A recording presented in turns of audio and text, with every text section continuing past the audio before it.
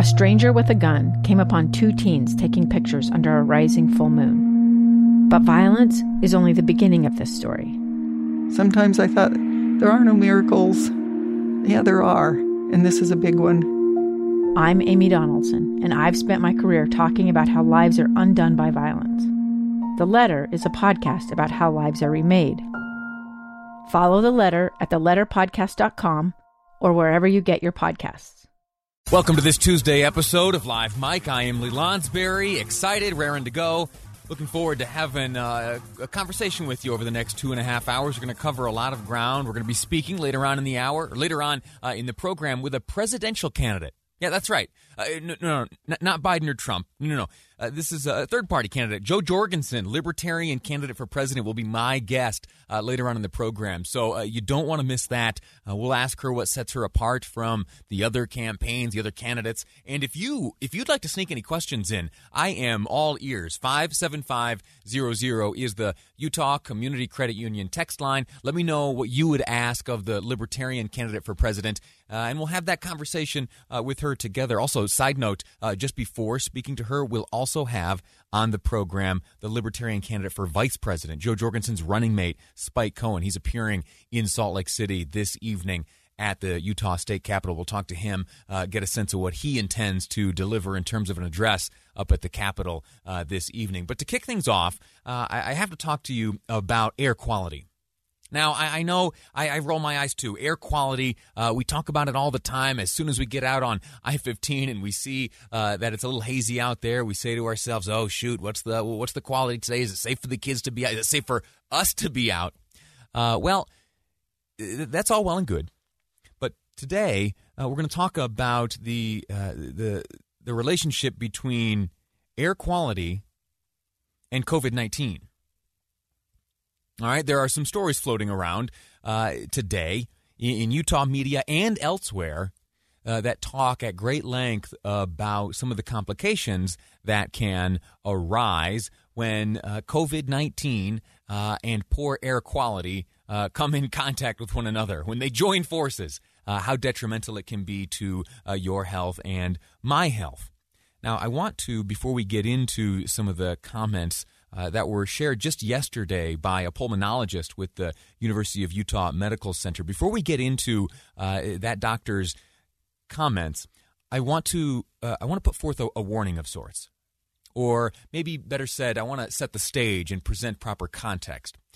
You see, as we learned yesterday, after you and I together combed through a bit of that latest CDC data that talked about how only 6% of those who have passed away from COVID-19 have done so strictly due to COVID-19, and the other 94% died of COVID-19 while also suffering from certain comorbidities.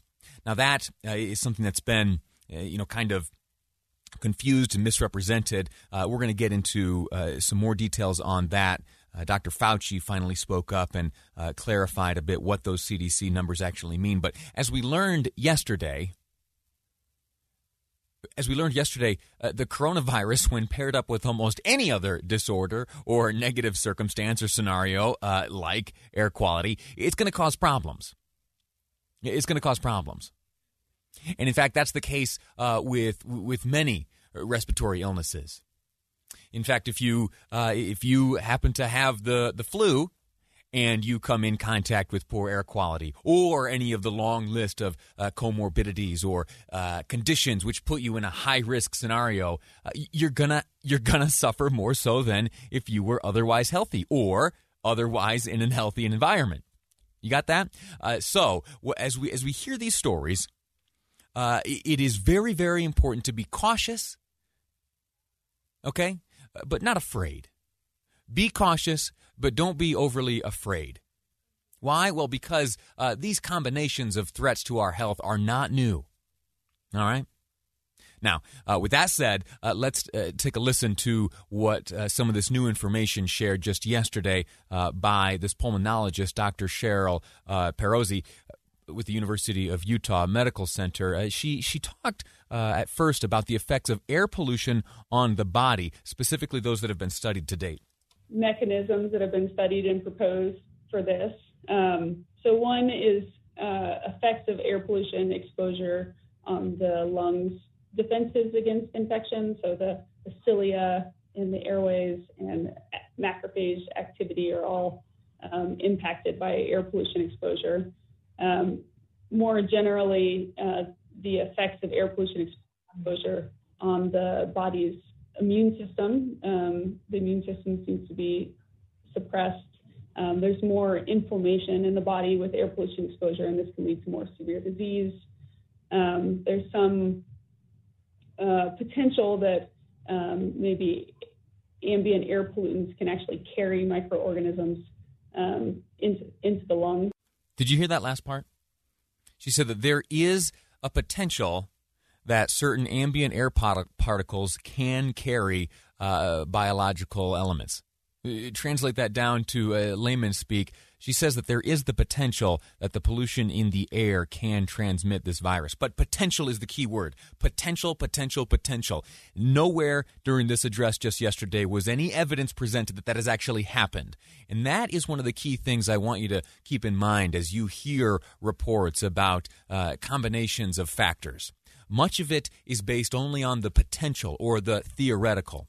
So much of what we are studying these days is really only in the theoretical state, okay? So it's not like we have identified a whole handful of cases which came about because the dirty air was carrying COVID spores and depositing them into our nasal cavities, all right? That has not been observed.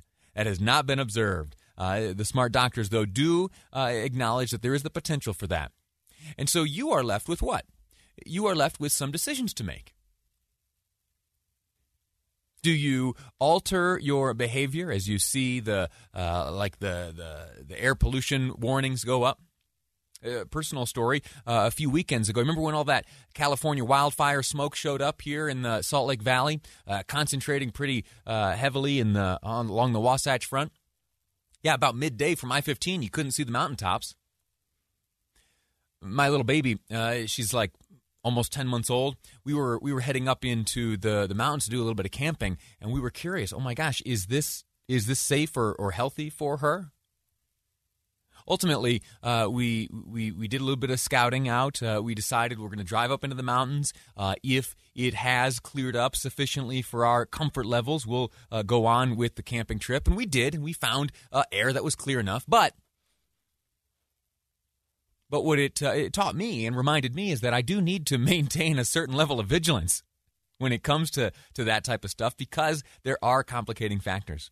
And this air pollution is one of them. But it is theoretical, and it is simply a reminder that it, in combination with any disorder, can lead to some added injury. It's not just COVID. One of the phenomenon that has arisen over the past number of months, particularly in the media, and I'm guilty of this myself. We look each day for new and fresh COVID-19 stories. Right? It's the elephant in the room. It impacts almost every element of our lives right now, and will do so until we're able to lick this thing. Hopefully that's coming soon, but for the time being, we must stay vigilant. And our duty here in the news business and in the talk opinion business, like myself, we want to stay in the conversation. And so we look for new and interesting and attention-getting angles and ways to present this. And sometimes that may lead to added fear that may not exactly be appropriate. Or, better said, demands added scrutiny. And this is one of those. All right? This isn't a unique threat, but it is one that exists. Before we go to break, let me let you hear a bit more from this pulmonologist who, again, gave a presentation just yesterday. Dr. Cheryl Perosi with the University of Utah, talked about more about air pollution exposure and both infection and, unfortunately, death. So far, within this pandemic, there's been research already demonstrating that air pollution exposure can increase the risk for COVID-19 infection and more severe disease or death due to COVID-19. So you see that, again, potential is the key word there, potential. Stay vigilant, don't be afraid. Stay vigilant, don't be afraid. We're going to take a break right now. When we return, I am so looking forward to this next conversation. Debbie Dujanovic. You know her, used to work for the FBI. She's an expert on these issues. There's been a series of bank robberies, and the suspect has been wearing Band-Aids on his hands.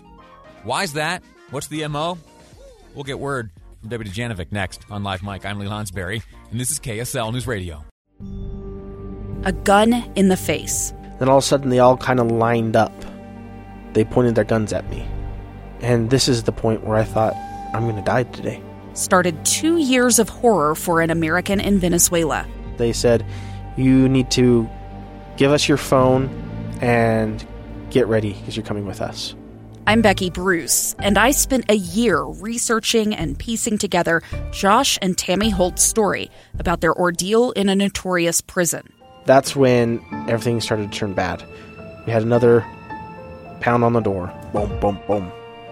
And there was the police once again. You can binge all of the episodes of Hope in Darkness on KSLpodcasts.com or wherever you get your podcasts.